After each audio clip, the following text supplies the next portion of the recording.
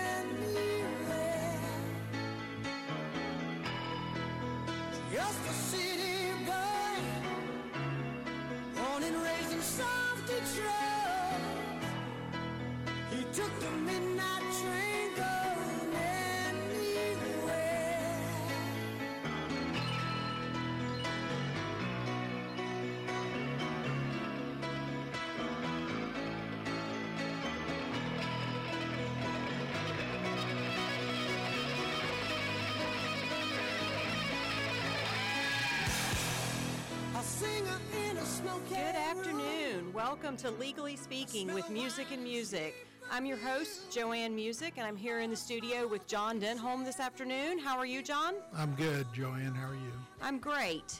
We've got a lot of exciting stuff to talk about. We're here on a weekly hour-long show to discuss mainly criminal justice issues here in Houston and Harris County. But as a law firm over at Musick and Music, we handle criminal cases, family cases, a little bit of civil matters, but mainly criminal and family. So we're going to see if we can't dispel some rumors, shed some light, and just see what's going on out there. So we've got a lot on tap for today. I want to ask John, though, first to kind of give us a little introduction about yourself so our listeners know who we're talking to. Well, I'm John Denholm. I'm a licensed attorney in the state of Texas, been licensed for 8 years. Prior to that, I was with Harris County Sheriff's Office, where I retired after 27 and a half years. I'm an Army veteran, joined right out of high school, worked in Killeen PD for a few years, and then came down here to the Houston area. Raised my family up in Spring and have had a pretty good time down here. When I retired, I started practicing law and was hired by the Musicks and have been their associate. Since we only have 3 lawyers, 2 partners and associate, I say I'm the senior associate. He is definitely our senior associate. Just to kind of give our listeners a little background, we met when John was with the Sheriff's Department, heading up the Homicide Division. He was participating in a lot of the on-call officer shooting cases, where Earl and I also participated as defense attorneys. He participated as a supervisor on the scene, and that's where we first met, right?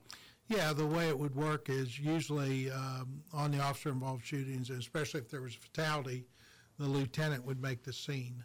And I oftentimes would take the shooter's statement, and at that time they were represented by counsel, the Musicks.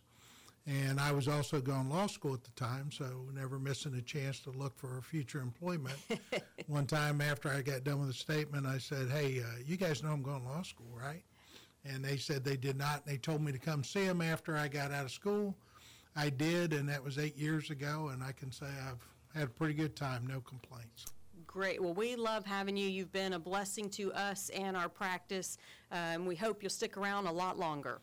I plan on it. And just for the listeners out there, okay, this is our first time on live radio, so if we have any bumps or hitches or miss any cues, just bear with us. We'll get it sorted out eventually.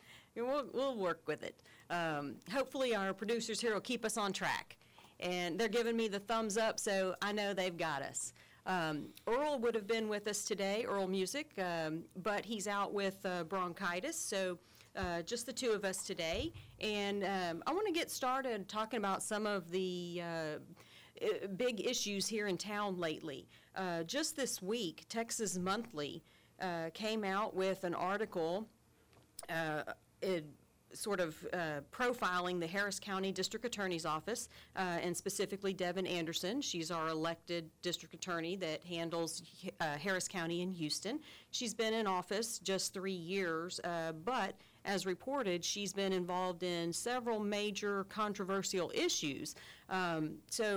I know John and I have talked about these issues in other forums, whether that be on our blogs, on TV, on the Harris County Criminal Lawyers Association television program, Reasonable Doubt. But I want to kind of recap some of that and discuss those just a little bit so we can catch our listeners up to date and kind of see what we think about what's going on here in Harris County. Is that all right with you, John? Yeah, that'd be fine. So Texas Monthly talked about an issue that really had my blood boiling, the jailing of a rape victim. Just to kind of go back and give us a little history here, the Harris County District Attorney's Office was prosecuting a person they believed to be a serial rapist. During his trial, a victim who was testifying about having been brutally raped suffered a tremendous psychotic episode, having to deal with all of that. She had some mental issues, possibly some bipolar, schizophrenia issues, things like that.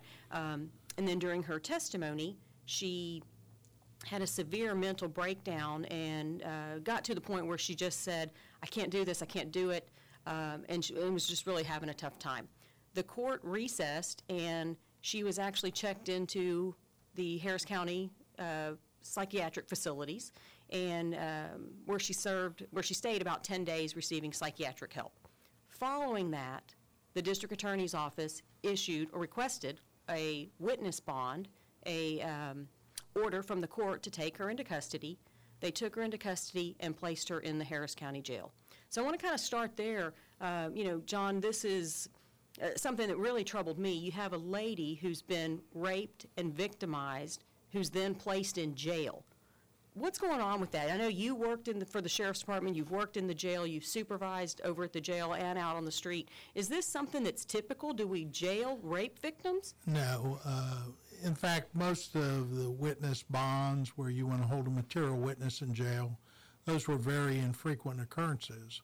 And part of the problem on this deal, aside from putting somebody that just had a psychotic episode in custody, is when you put someone in jail, you have to associate it with a case.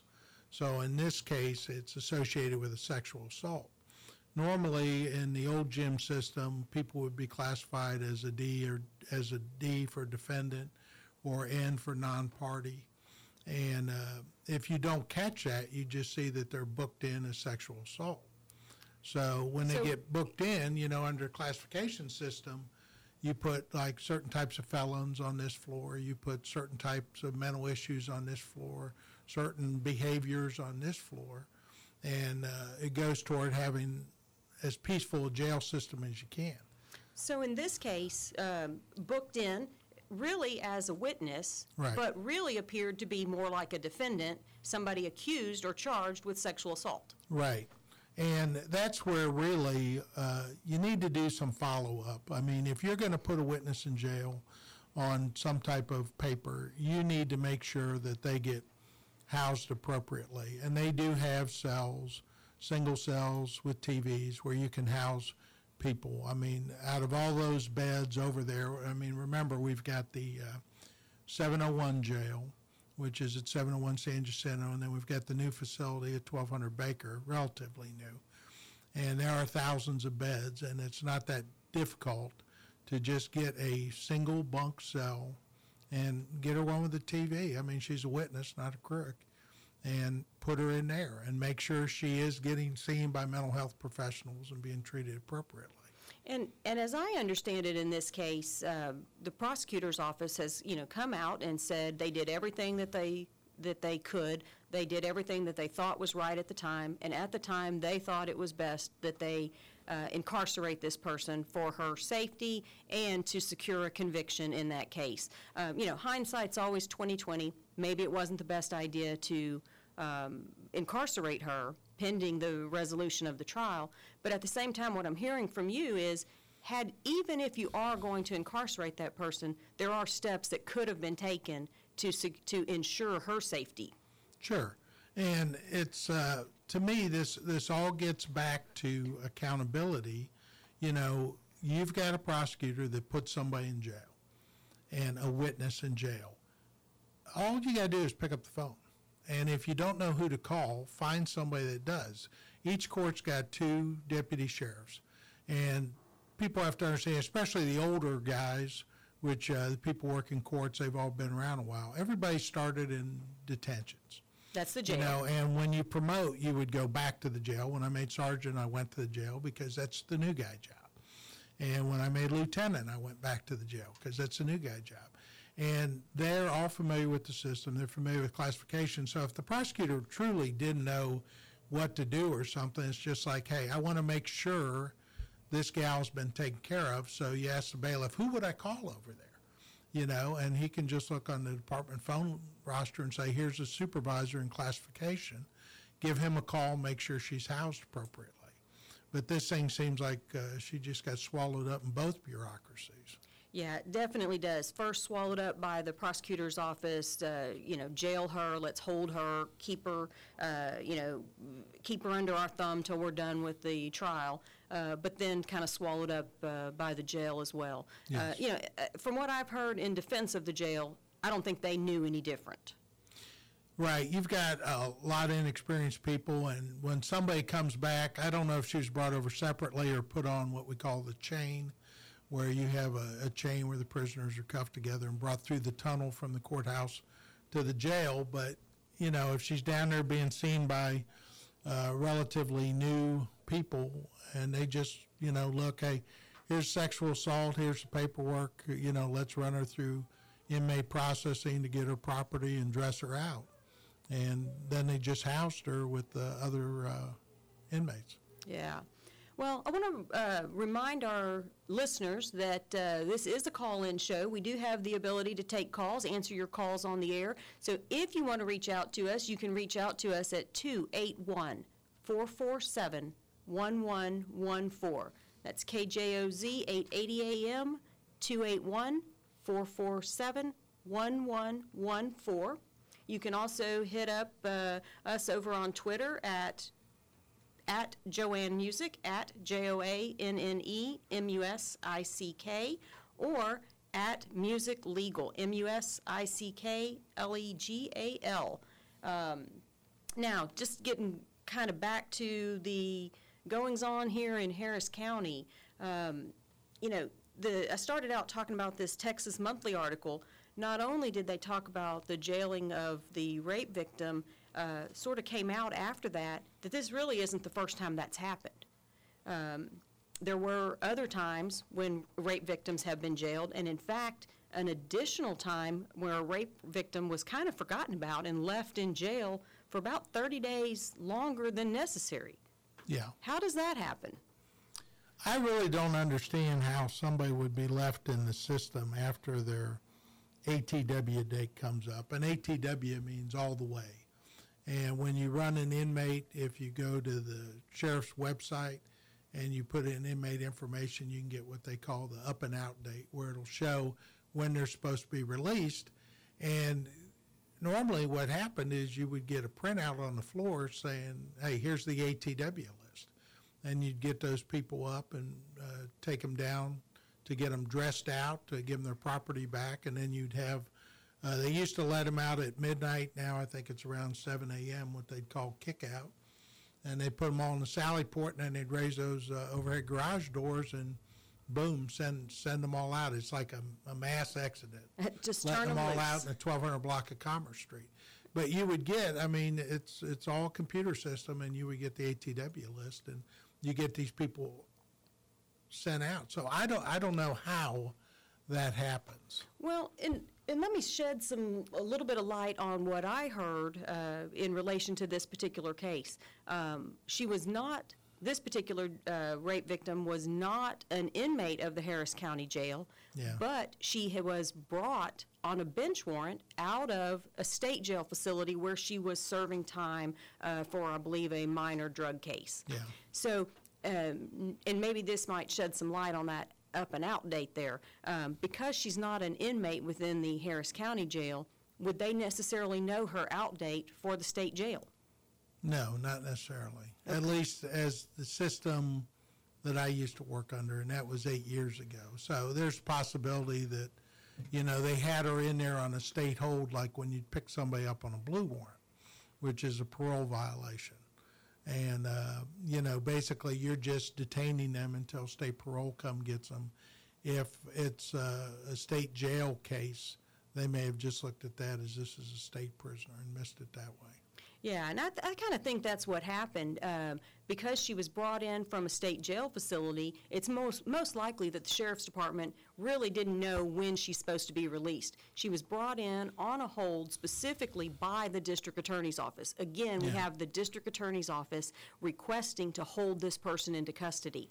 They just forgot to say, oh, we're done, you can let her go now. And again, that's a failure in the system, that if you put holds on people, you need to, check back on that stuff. You can't just fire and forget, for lack of a better term. You need to have some system in place where you can check on these people.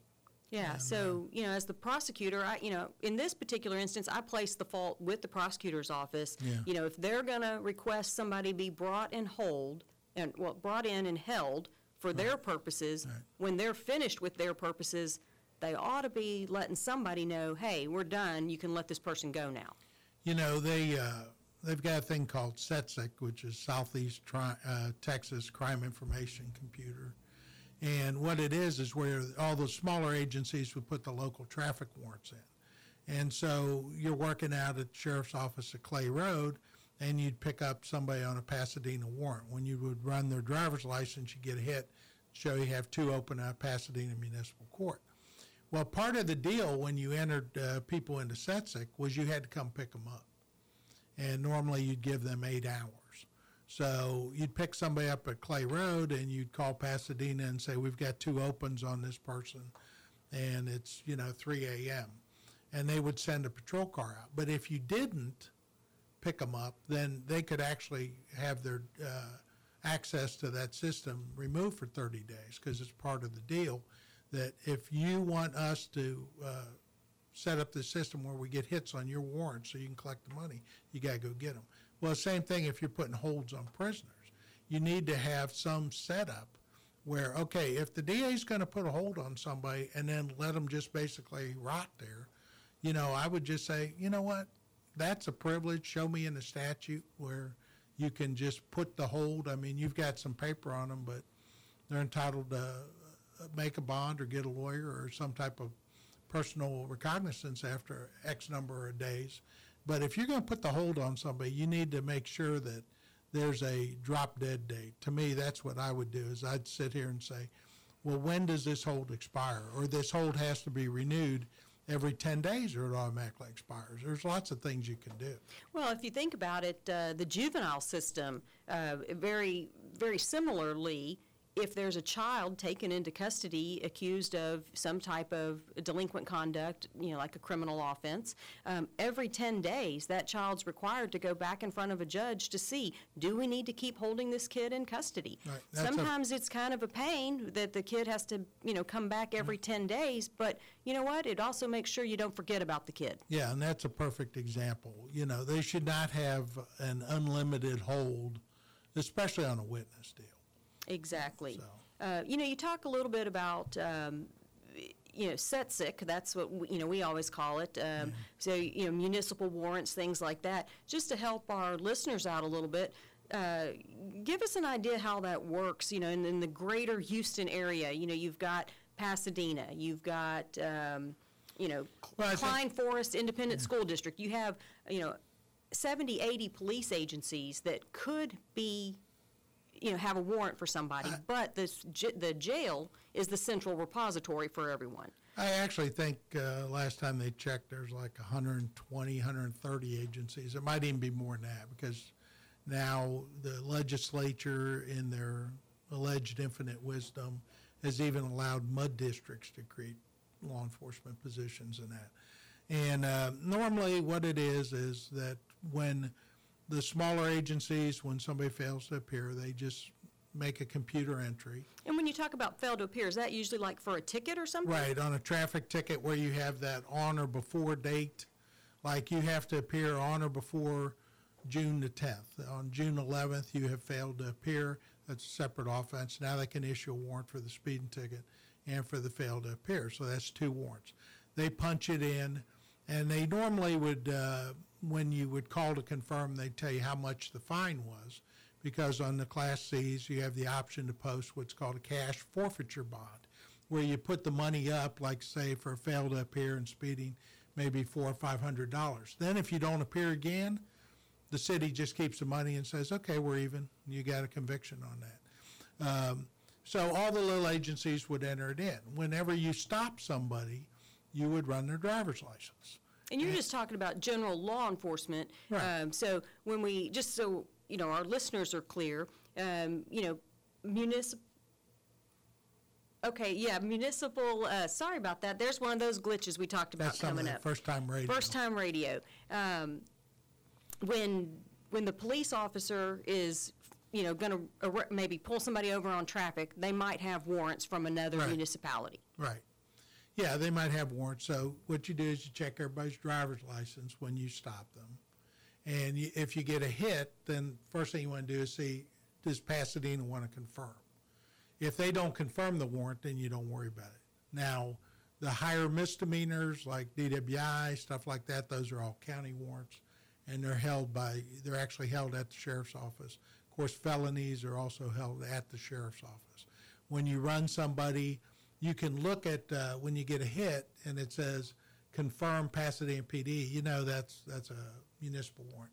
If it says confirm sheriff's office, could be misdemeanor or felony, but if it says confirm and will extradite, that's normally when you get your NCIC hits, because you only put felonies in NCIC. And that's the National Crime Database. Correct. All right, well, we're going to take a break here, and we'll be right back with you.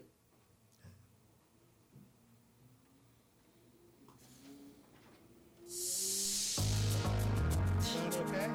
Is that sound?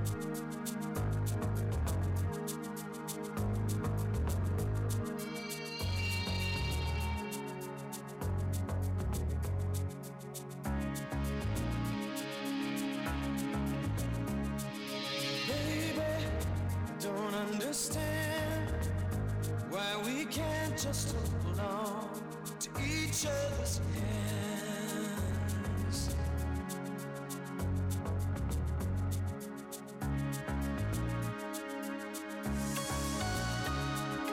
This time might be the last I fear, unless I make it all too clear.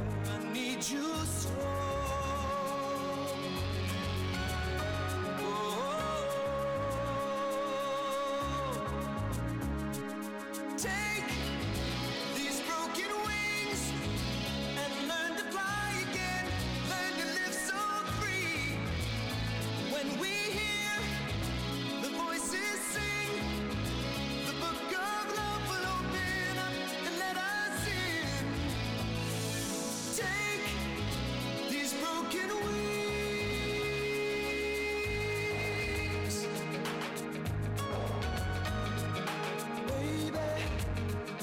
Tonight, we can take what was wrong and make it right.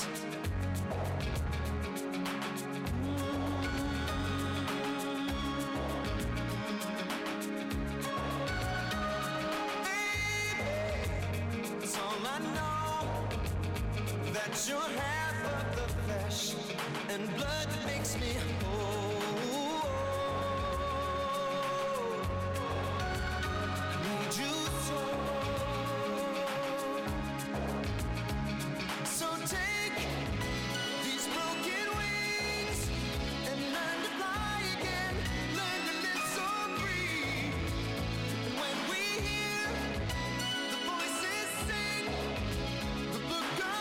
Open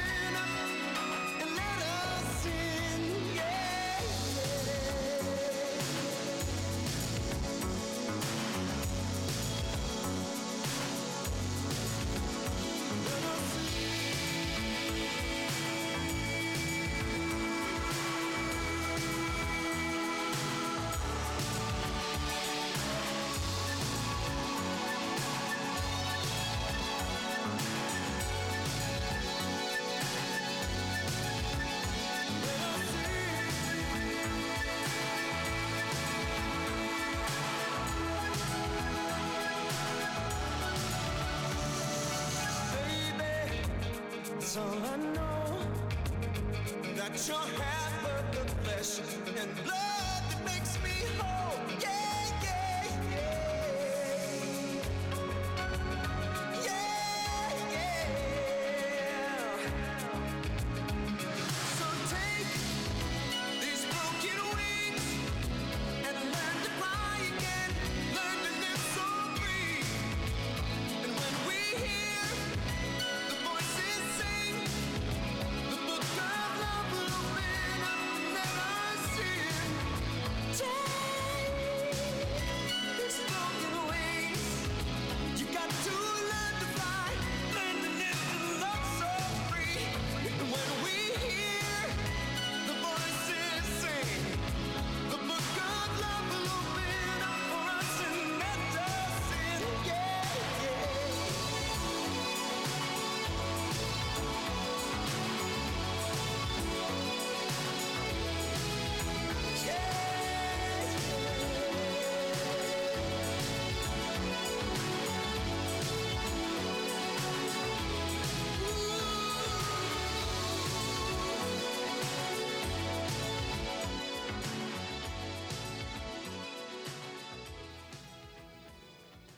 And we are back. This is JoAnne Musick with Legally Speaking with Musick and Music, here today with John Denholm. I want to remind you guys that we are taking your calls at 281-447-1114. Help you out with some legal issues, some legal advice, see if we can't answer some of your questions here today. So give us a call. I want to get back to what we were talking about just before the break there, John. I know we kind of got off a little into what generally happens in a traffic stop, but I really want to go back to some of this stuff that's happening downtown. We've got, Texas Monthly reporting on the district attorney's office. We've got all stations here locally, all news stations reporting on Precinct 4 and the destruction of evidence. I know you spoke at length about that last week, so on the HCCLA Reasonable Doubt show. So I want to get some more information from you about that. What's going on over at Precinct 4? I don't know. To me, it's, again, a lot of these problems, whether any of the elected officials ever want to admit it or not, can always be traced back to supervision. And there's an old saying about the reason you pull a logging chain is because you can't push one. And whoever is over that agency, whether it's Precinct 4, whether it's the district attorney's office, they set the tone for the office. Well, and so to lose 21,000 pieces of evidence or to have it destroyed without complying with the statutes, that tells me somebody's dropped the ball. And it's not just the guy doing it. Well, and that's what I want to talk about here. I want to back up just a little bit and give our listeners a sort of recap into what's going on. Earlier this year, Constable Mark Herman says that he discovered that one of his employees was systematically destroying evidence from the Precinct 4 Constable's office evidence room, apparently without court order and without any supervision. Turns out, apparently, a lot of that evidence belonged to open pending cases. Now, he says he reported that to the district attorney's office earlier this year, around February or so, but it was not until just last month, August, that this information came to light from the district attorney's office, and really only because I think it was ABC News broke a story about it. So, as I understand it, a couple weeks ago, prosecutor is getting ready to try a case, a dope case, and is trying to make a last-ditch plea bargain with the defendant and his attorney. He said, look, we'll cut the deal. We'll give you less time if you'll just plead guilty and avoid this trial. Turns out they didn't have any evidence to go forward in trial because it had been destroyed by Precinct 4. How does that happen? How does first of all, let me ask you this. What's supposed to happen with evidence that's over in the Precinct 4 Constable's office? Well, the evidence, if it's admitted into evidence in a court, of course, it remains in the custody of the court reporter. But what happens is, like, you make a traffic stop and you arrest somebody for carrying a pistol, and maybe they've got a little bit of weed or a gram of meth or something. That evidence gets booked into the property room. And that'd be over at Precinct 4. Right. Okay. So you'd book the evidence into the property room, and it should be tagged and cataloged and noted in the offense report.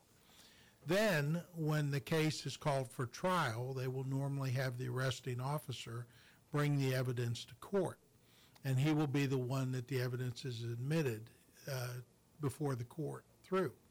So if the case is pled out where you no longer need the evidence, then there should be a disposition slip generated.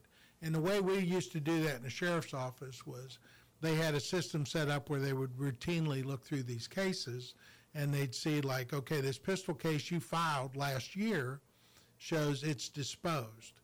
And we'd get a thing that'd say, please verify the status of this case and sign off yes or no whether it can be destroyed. So you'd get over on a computer, run it up, make sure, yes, indeed, it's been disposed of. There's no need to hold on to it. There's no pending appeal at the 14th court or the first court. So you'd sign off on that, and it'd go back through channels, and then the stuff would be destroyed. And items that have some type of monetary value that are not contraband, of course, drugs and illegal weapons and that are contraband. And we had a policy that we never auctioned firearms because nobody wanted the bad press on a murder or something where they bought the gun at a sheriff's sale. But as far as TVs, bicycles, stuff like that, that was either unclaimed or it was recovered stolen property and you never could ascertain the owner, that stuff's supposed to go down to purchasing. And a lot of people don't know, but Harris County had an online auction. I'm pretty sure it's still going on. The first floor down there at 601 Lockwood, they got a lot of this property, and you could go online and make bids. And after, it's almost like eBay, after X number of hours, the bid expires, you win the bid, you can go down there and pick up the property. So and we sell everything from cars, to stolen property that nobody wanted. So if property is no longer needed because of, criminal case is already disposed of, Yeah. You can't ascertain the rightful owner, or maybe the rightful owner doesn't want it back, or, what have you, the government actually sells a lot of that property, try to recoup some money, save Sure. taxpayer money, that sort of thing. Right. But in this case, it sounds like that wasn't done. Sounds like everything was just incinerated. How does that happen? It sounds like somebody was, and this is just speculation, but it sounds like somebody was told to clean out that property room. And that just goes toward this whole divided type of law enforcement we have in the county where we don't build adequate facilities for what's really going on. I mean, when the Precinct 4 constables first started getting big into patrolling in the 70s, think back to what North and Northwest Harris County was. 1960 was 4 lanes. Aldine Westfield was 2 lanes. You had to wait for the train to go to cross 1960 before you could get from Humble to I-45. I waited on that train Right. many a time. Right. Toll roads hadn't been built, no overpass there. So anyways, the county has grown tremendously. When I came here in 1981, it was 2.2 million. Now it's like 4.5 million. And District 1, which was a sheriff's station out in the northwest part of the county, and the constable's office, they're still in the same building. It's still at 6831 Cypresswood. When you think about going from 20 or 30 patrol deputies to a couple hundred, where do you stuff all the property? Yeah.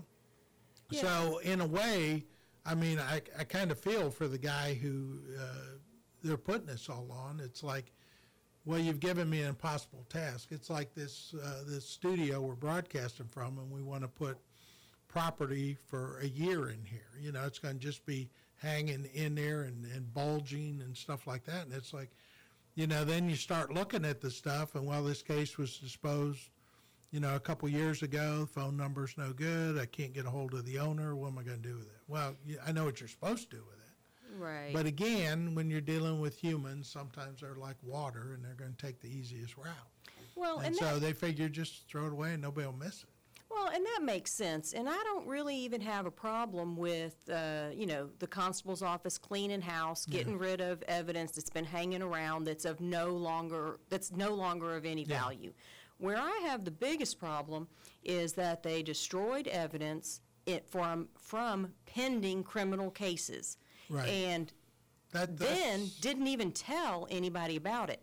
The state, the prosecutor, has an obligation and a duty, both ethically and legally, to notify the defendant and his attorney if evidence is missing. Sure. And they didn't do it. No, and that's the other huge problem. Like I said, they want to, make the story about the deputy. And, oh my God, the district attorney's office is just shocked that they found out, and we're going to launch an investigation.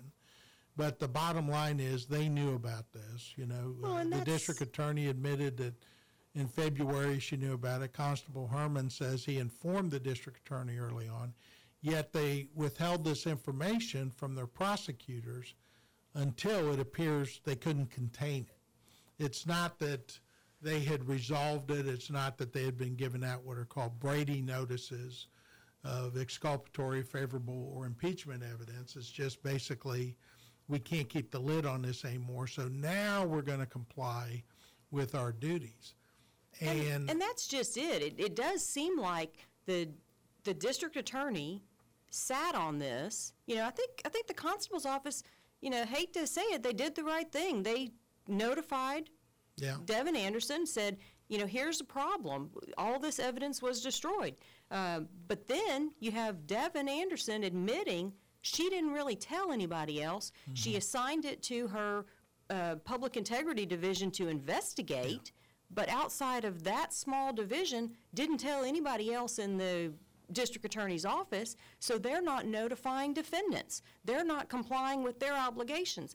And it's real easy to say, as the line prosecutor, I didn't know, and maybe they didn't, but their boss sure did, and that's a failure to supervise. It's a failure to keep your employees informed. It's a failure to properly administer justice in Harris County. Well, and it goes toward you set the tone. If the highest reaches of the administration, they suppress this from the defense, if they don't abide by their ethical duties, how do you expect the lower members of the organization to? And that's exactly it, John. We'll come back to that. I want to take a call right now. Welcome. Yeah, hello. I think it's, quite a different matter that things were suppressed. There may have been an even greater violation in that trials may have been held without evidence or with fake evidence, number one. And number two, it occurs to me that there are people that are in jail right now that have been convicted under these questionable circumstances, and what kind of redress do they have? And you're exactly right. Now, I have not heard anything about fake evidence, as you said, but questionable evidence, trials, and or plea bargains. I can't really say that there were any trials that occurred where there was missing evidence, because at the trial itself, that evidence would have had to have been elicited and admitted into evidence for that trial to go forward. But what we see happening and what we've understood, what we've seen, is that prosecutors didn't know the evidence was destroyed. Their boss knew, but they may not have known. The defense attorney sure didn't know. So everybody believed, look, the state can make this case if we go to trial, so let's, save some time, let's save some resources, let's cut a deal. They ended up entering a plea bargain, taking some time, either spending time in jail, spending time in prison, where the state could have never made the case in the first place. And that's exactly what the law is there to prevent. If the state cannot make their case, it doesn't matter if the defendant is guilty or not. If the state cannot meet their burden, it's a not guilty and the person doesn't go to jail. But that's exactly what we're seeing here is we've got a lot of people in jail, in hundreds of cases where that evidence may have been destroyed before they ever even entered their plea bargain or whatnot. And those cases are all going to have to be addressed. It's going to cost massive amounts of taxpayer dollars. We're looking at now a writ system, actual innocence claims and or Brady violations, that type thing. But those cases have the potential of being reopened. Right, and I understand that the cases that are dropped, I look at reasonable doubt. I understand that the cases that were dropped are not going to be dismissed altogether, but there's going to be some sort of a hold pending eventual resolution of this matter. And well, I think you're talking about two different things here. When you say the cases that were dropped, there have been over 100 cases already dismissed. Now, that means that the prosecutor has come forward, signed a dismissal, and told the court, we are no longer going to prosecute this case because we don't have the evidence. Those cases they can't be expunged. They can't be expunged, I think. No, that's a whole different issue now, too. What happens once that dismissal's in place, that person's free to go, that case is over. Now, whether or not that can be expunged is a different issue. The DA's office, as I understand it, is taking the position today that they are not agreeing to an expunction. And the expunction statute, that's expunction for our listeners who may not know, is where you can have your records erased and removed. Under the expunction statute, typically you have to either prove there was no probable cause for the arrest in the first place, or that the statute of limitations has expired and there's been no conviction. So the DA's office has taken the position that there was probable cause at the time this person was arrested. They just can't prove it now. So they're not agreeing to the expunction under the, before the statute of limitations expires. Most of these cases how could it ever be proved? If they don't have being proved, away. and there's two different issues there. Whether state can prove the case and whether there was probable cause to arrest in the first place. So the expunction statute looks at whether or not there was probable cause for the arrest in the very first instance. So let's say there was a traffic stop, and during that traffic stop, an officer sees a crack pipe sitting in the center console. That's probable cause for the arrest. There's a likelihood that criminal activity is afoot, and there's a reason to believe this particular person, is the person involved. So that's all it takes to get into the arrest, to get the charge filed. If that did not exist, you could have an expunction. Where that exists, you've got to win the case in order to get that expunction before the statute of limitation expires. But I want to... Go ahead. I was just going to say, I want to thank you for the call, though. Does that answer your question? As much as I think can be hoped for at this juncture, but I have one more quick question. Sure. And if I don't have enough money for both a bail bondsman and an attorney, can an attorney get me out of jail? If you don't, and would an attorney?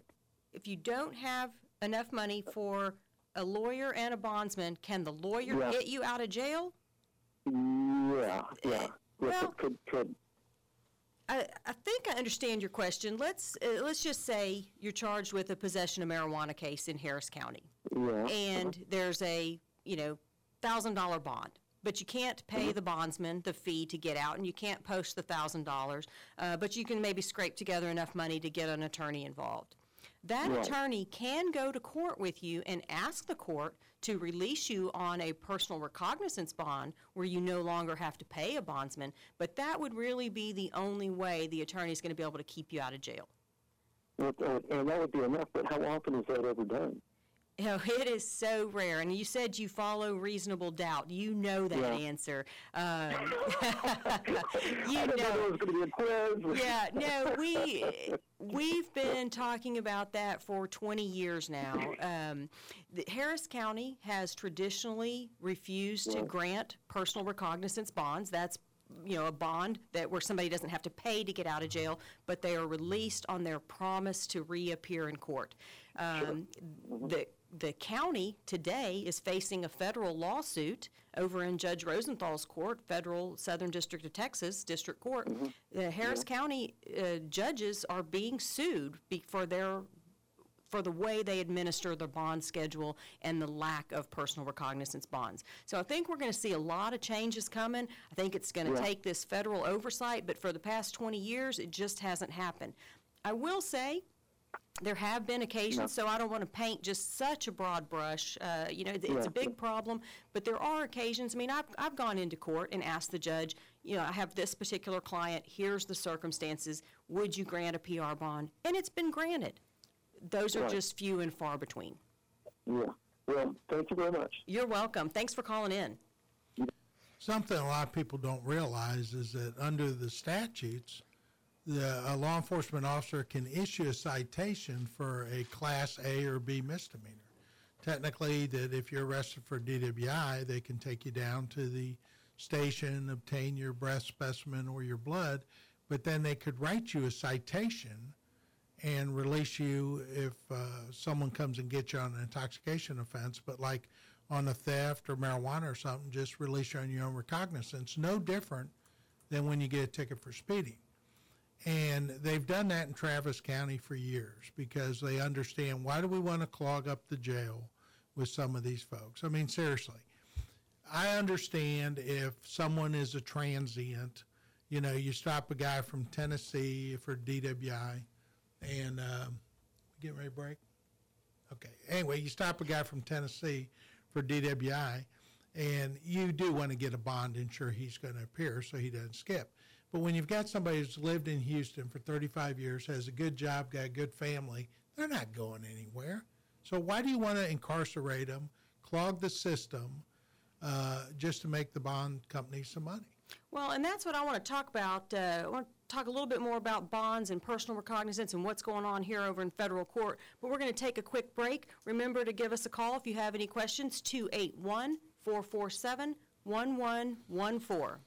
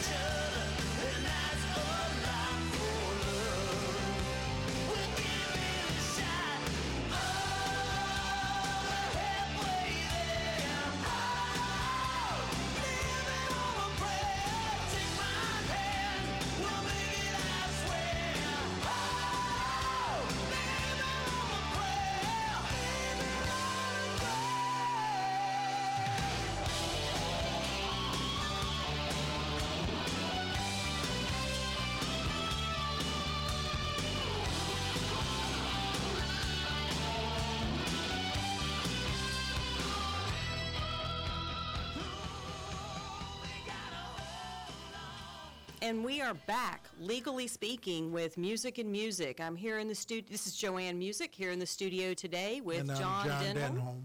Denholm. We're missing our partner in crime, Earl Musick. He's out today with a little bronchitis, but he'll hopefully be with us next week. Had some great discussion today. We were talking just before the break about bonds and personal recognizance bonds.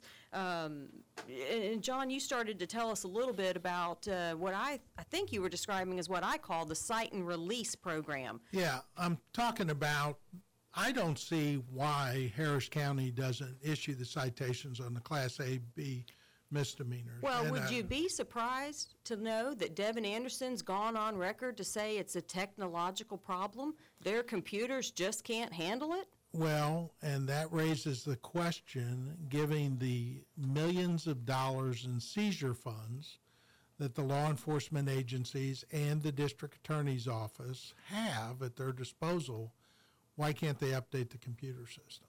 I suspect they just don't want to. You know, unfortunately, sometimes the seizure fund, it's kind of like these are for the toys. And to me, it should be for the nuts and bolts. It's all about the administration of justice. It's all about what's doing best.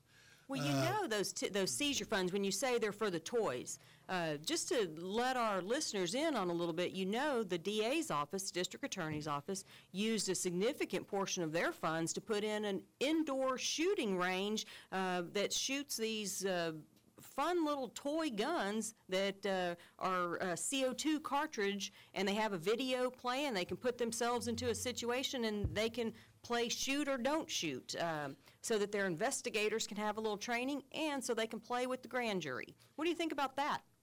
Well, again, this goes to what is the purpose of the seizure funds, and how important is it that we go get the grand juries over to, quote, our side, which opens up a whole different thing about whether the district attorney's office has become too closely aligned with law enforcement and forgot that their job really is they're the lawyer representing the state of Texas, and the people are the state of Texas. And is that the best thing for everybody, including the taxpayers, that we spend the money on this?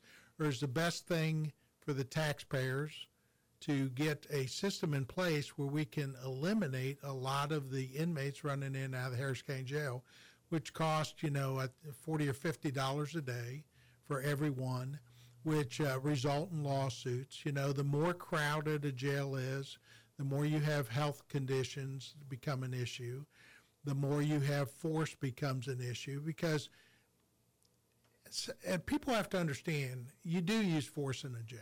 A jail, the only difference between police in the street and police in the jail is that, for the most part, the inmates are all sober and they can't yell, "Billy," and have their brother-in-law run off the porch to help. But, you know, you're not dealing with a daycare. You're dealing, a lot of times, especially some of the gang tanks where these repeat offenders are, you know, they're hard cases. And every now and then you have to use force to get compliance with the rules. And everybody up to the United States Supreme Court has understood that. Well, and right along those same lines, wouldn't it make sense then that we would not, if we do have violent offenders in jail, Absolutely. no doubt, Absolutely. no doubt. So why wouldn't we want to spend more time and resources on those violent offenders and get those nonviolent offenders out of there? And that cite and release program is the perfect means. Nonviolent, low-level, first offenders, you know, misdemeanor marijuana cases, misdemeanor shoplifting cases. Why are those people sitting in jail? And again, by reducing the population, there's more space. With more space, there's less conflict. With less conflict, there's less lawsuits. With less lawsuits, there's less payout.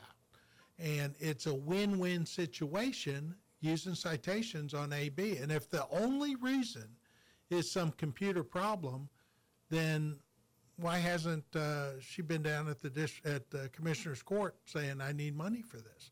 I mean, that's the thing. I haven't seen any of that. And, of course, a lot goes on, you know, back room, out of sight. But, again, what do we spend the money on? We've got all these millions of dollars. What are we spending the money on? Well, yeah, and a lot of those millions of dollars are just sitting there in funds growing, on whatever interest rate they're getting these days, which is probably not all that great, but it's money that's sitting there growing that could be used perhaps a little bit better to get these people out of jail, update the computer system if that's a big problem, Right. and implement the cite and release program. Just like a ticket when you're speeding, you're accused of running a stop sign, small amount of marijuana, misdemeanor shoplifting, the police officer could, under the law in the state of Texas, simply write you a ticket. It's a summons to appear in court. You sign that, you promise to appear, show up to court, and you take care of your case. If you don't show up, just like a traffic ticket, a warrant can issue for your arrest. I've often wondered why a law enforcement agency just doesn't call their bluff and just write a citation and have them say, well, we're not going to prosecute this when the law allows for that. And that's a great idea. Here you've got, the tail wagging the dog. Right. You've got the district attorney saying, we don't want you to do it this way, even though you have the ability to do it, officer. Don't do it because we're not going to prosecute them unless you arrest them and hold them in custody. Right, and the legislature decided this was the best thing, which is why they passed the law allowing it.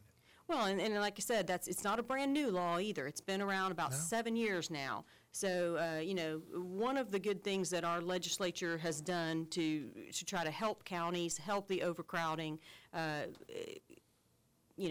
created a law that allowed for citations and release on these misdemeanor, low-level, nonviolent offenses, but yet Harris County will not implement or use that system. Yep. Well, I want to thank our listeners for the past hour. This has been a great initial session for Legally Speaking with Musick and Musick.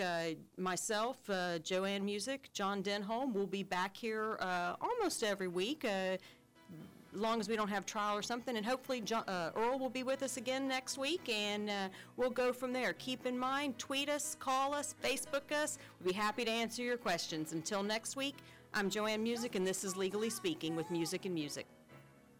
Living in a lonely world, he took the midnight train going anywhere. Just a city boy, born and raised in South Detroit. He took the midnight train going anywhere.